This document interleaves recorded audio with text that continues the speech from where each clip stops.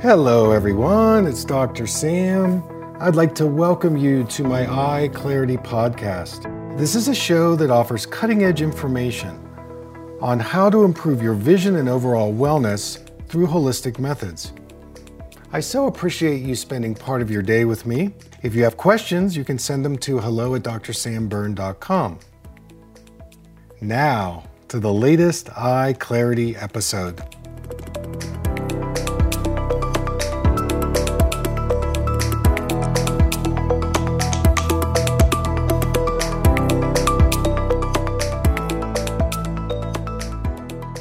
Hey folks, it's Dr. Sam, and I want to welcome you to another Eye Clarity podcast. So today we have a very special guest. She's a colleague of mine and a friend, and she's got a lot of great information and wisdom. Her name is Emma Destrubé, and she is a physician of East Asian medicine. She's also a registered somatic educator, and she's also many other things. She's just an amazing person. Just a little background about her. She's an herbalist. She also has studied somatic healing and continuum. So she's a continuum teacher, and we share that in common. We both studied with Emily Conrad, and I'm going to ask her to speak about Emily in a minute. So Emma, I want to bring you on, and I want to thank you for joining us. And my first question is, how did you get hooked up with Emily and Continuum? Thank you so much, Sam. It's great to be here. So I came to Continuum as a teenager. I was living in Montreal at the time, and I was really ill. I was struggling with the effects of a genetic condition, which Western medicine had pretty much no course of action for. And I was at a place where I was really facing my own mortality. And I had come from a background of gymnastics and acrobatics and circus arts. So I was someone who was very physically oriented and identified. And what that part of me, my body, was sort of disintegrating. And so I was looking for some way to engage my body, and to move that would feel good and supportive, as opposed to draining and straining and painful. And so through that, I kind of haphazardly, through the recommendation of a choreographer friend, was recommended to Continuum. And so I started practicing it there with an amazing teacher, Linda Rabin, in Montreal. And it sort of became my lifeline. It was like the one thing that made sense to me. It was the one thing that felt good in my body, that reduced my pain levels, that made me feel a sense of vibrancy or aliveness. And through this amazing series of synchronicities, I came eventually to meet Emily Conrad, the founder. And she and I immediately connected. She looked me in the eye and said, "This is too much for one small human to carry alone." Yeah. And what is your life? She would say that. Yeah. I could see her saying that. Yeah. And to hear that in that place, when I was I felt so alone and struggling with, and, trying to find support for myself at that young age, it was just the only thing that had felt true in a long time. And so she's like, "What is your life like right now? Is there any way that you can move to Santa Monica and work with me?" And so I left everything and I moved. That was how she and I connected. Yeah. And then from there, it was just a very close apprenticeship. I was in the studio all the time and doing everything I could to take care of the temple in exchange for our work together. And it was an incredible education. I really feel so fortunate to have gotten to grow up in the work. Yeah, I can so relate, because when I started to study with Emily, it was the best thing going, and being able to come to Santa Monica. And when I did the Wellsprings, and so I got to be there for 3 weeks, that was really life-changing. And then all the different interactions that we had. So it brings me to, if we fast forward to what we've been through these last year and a half, in the somatic work that you're, teaching, uh, how can this somatic work support us going back into the world post-pandemic? How do you see that? Yeah, it's such an interesting question, something I've been thinking about a lot lately because, one of the things I love about my one-on-one private practice work is that I get to hear about the inner world of many people. And so one thing I was hearing a lot of maybe 2, 3 months ago was we can't go back to how things were. We just can't. I can't go back to the stress levels I had. I can't go back to working like I was. And now I'm seeing people just sort of being swept back into the speed of things and back into the routines of and the demands of their work. And so I feel very fortunate to have the somatic work as a resource because it supports us to soften and settle and slow down. And it allows us to really feel our insides. And I think that when we can feel ourselves and acknowledge our deeper needs, we can start to sense the beginnings of how do we enact ourselves in the world in a way that is connected to how I feel on the inside.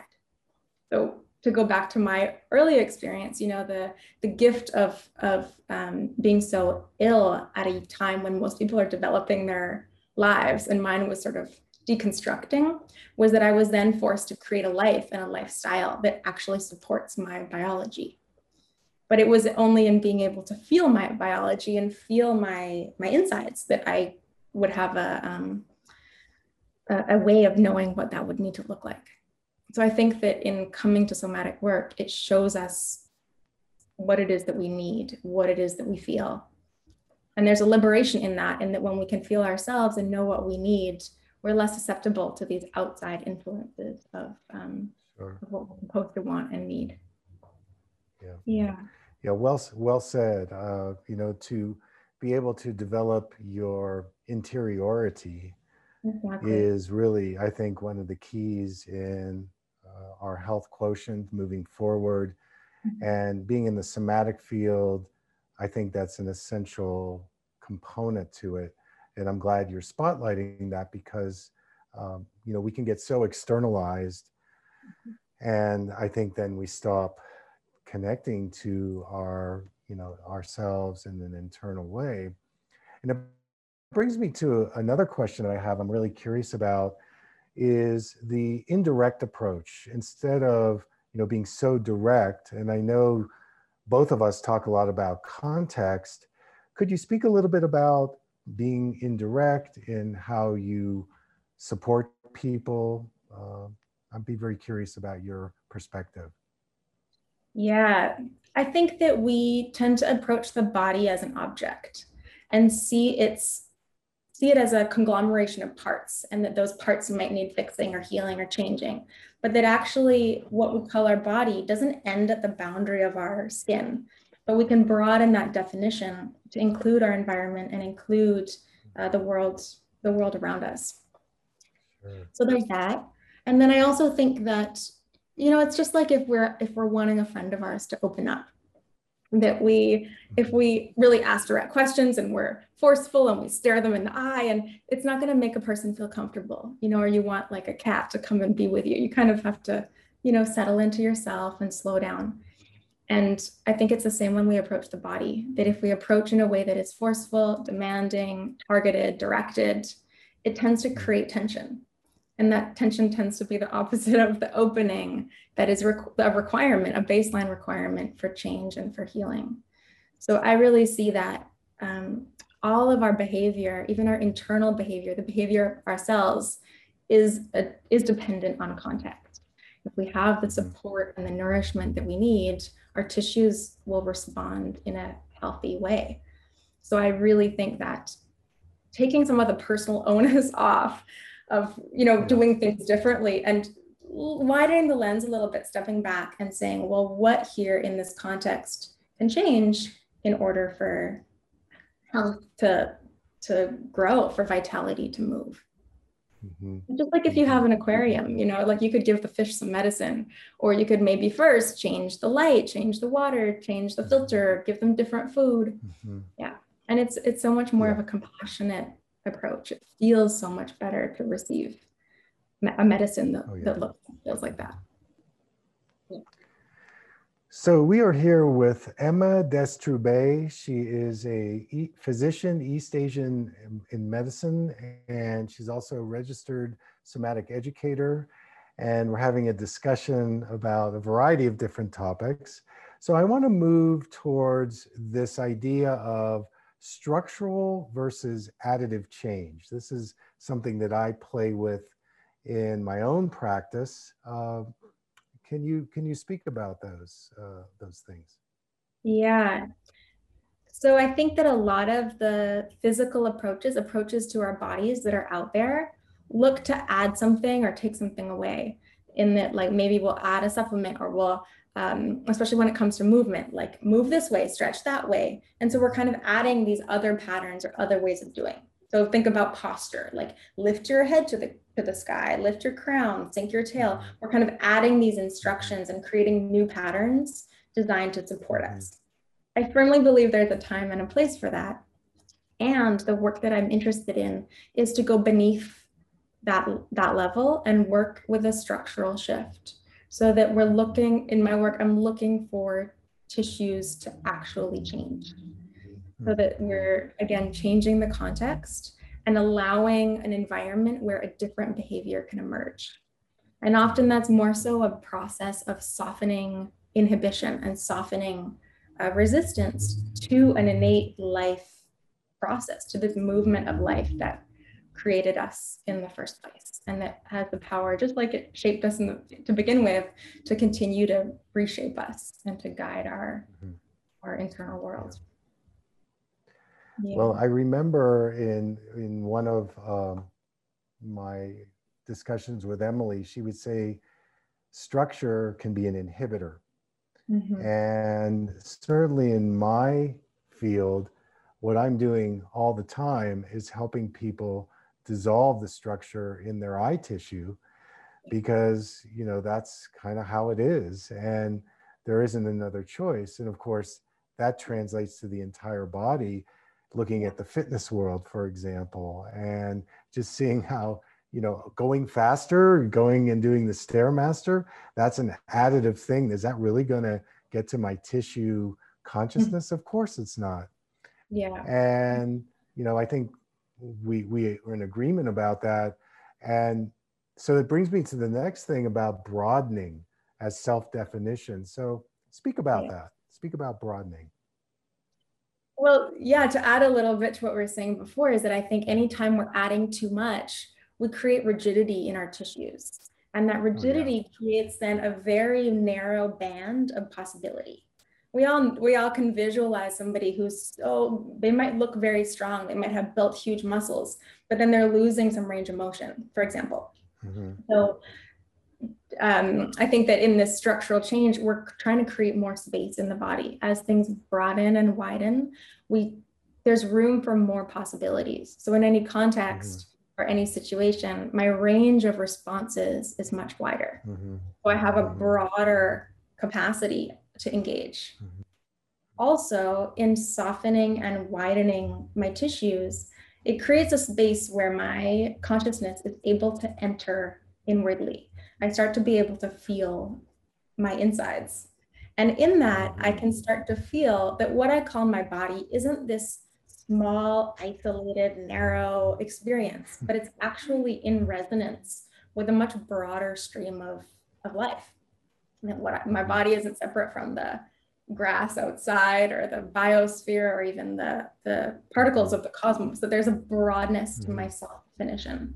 And when my self-definition starts to broaden, all of my small neuroses, all of my little limiting beliefs and structures and, you know, all of it, it starts to have less hold.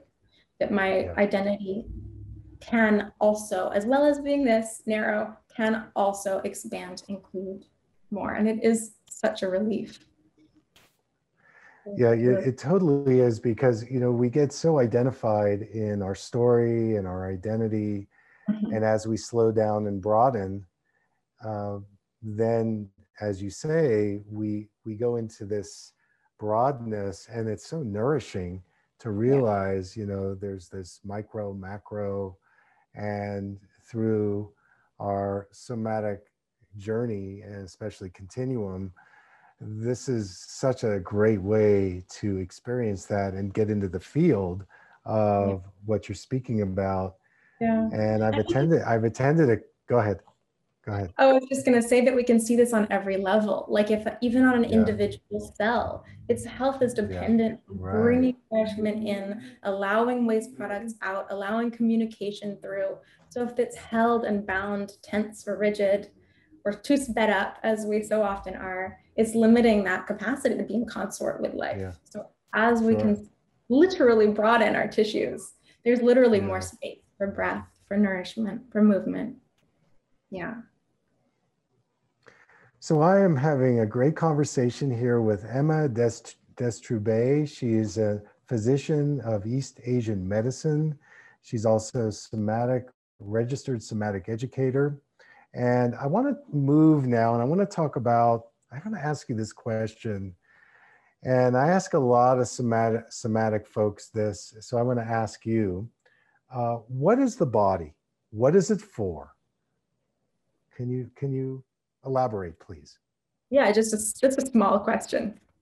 Yeah, just I think when it really comes down to it, we have no idea that what we call our bodies is this incredible extension of a billions of years old life process that has somehow, in some mysterious way, arrived to this moment we call now, and has shaped me in this sort of particular conglomeration of cells and tissues and energies. And that I think what we call the body also is something that is a verb. It's not a fixed entity, but it's something that is constantly changing and moving and unbecoming, becoming. And then I think also, like I said before, the word body, we tend to think of it as ending at our skin, and that actually my felt sense is that our body extends beyond the boundaries of ourselves, that we are in deep participation with our environments, with the planet, with the world. So when I come to the body, it's an inquiry. It's a portal into a deeper experience of life, and an incredible opportunity to participate with vitality. So to follow up on that, then how is this head-centric kind of pattern that I see a lot of people in, where we're reflecting outwards? How is that, playing into the patriarchal? How is that playing into, the restrictions that we have with our body and movement? Um, can you speak about that? Yes. I think as humans, we have this incredible capacity to go out, to imagine and to create and build and dream. And what's often lost is that we don't turn that same capacity inwards. That there's an opportunity to take all the light of that outward consciousness, and, as they say in Taoist practices, to reverse the light, to turn that light inwards and participate consciously with the inner world. I think that we are culturally, like you said, we're so head centric. We talk about these hierarchical structures in our world, but we also hold those same hierarchical structures within our own bodies. So of course we enact them in the world. That we're so head centric, and we look at our bodies like a little donkey to kind of carry our heads around. Yeah, And so we think of true. our thoughts as so paramount, but we forget that they are emerging out of a brain, a head that is a part of my body, and that I didn't have anything to do with growing, that was an Mhm. intelligence much, much wider than my own.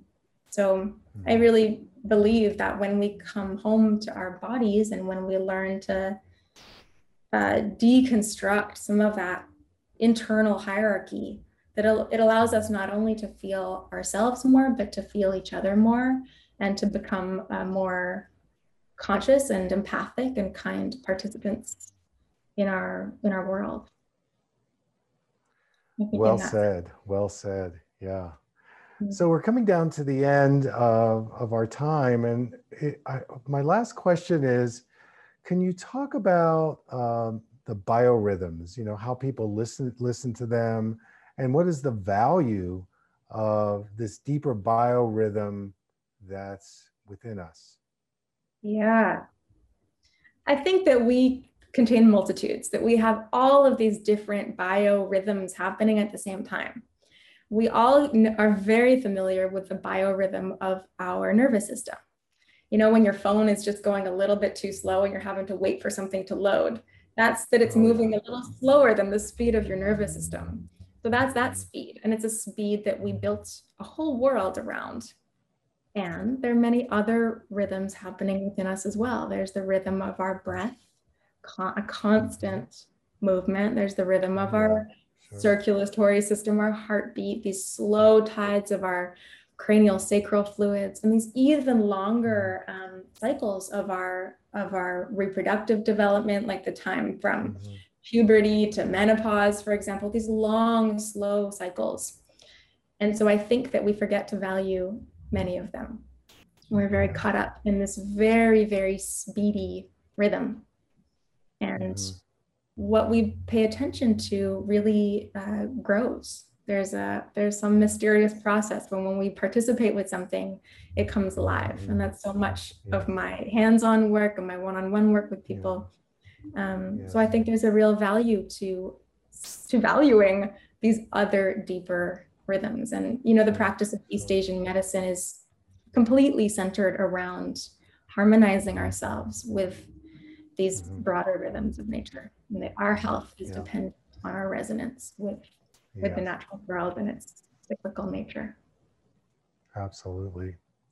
So how can people get in touch with you? What are the services you offer? Let us know. How do we connect with you? Yeah, so I teach classes and workshops ongoingly, and I have a private practice here in Los Angeles where I see people offering both acupuncture and traditional East Asian medicine, as well as hands-on energy and somatic work. And then I also work with people online one-on-one, so nutritional counseling and herbal medicine and somatic work as well. So all of that is on my website, emmadestrubé.com.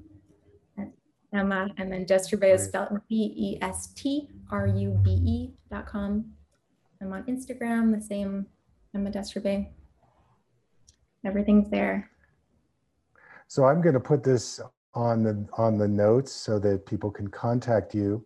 And I highly endorse Emma. I've taken her classes online, and I still go back and listen to some of them. They're great. I plug in, and it's like being in class. So thank you for putting those out. Keep doing it. You're really on to it, and I love your expression and on so many levels. So I want to thank you so much for your generosity today, for sharing with us, and I wish you the very best. Thank you so much for having me, Sam. It's a pleasure to speak with you always. Okay. You bet.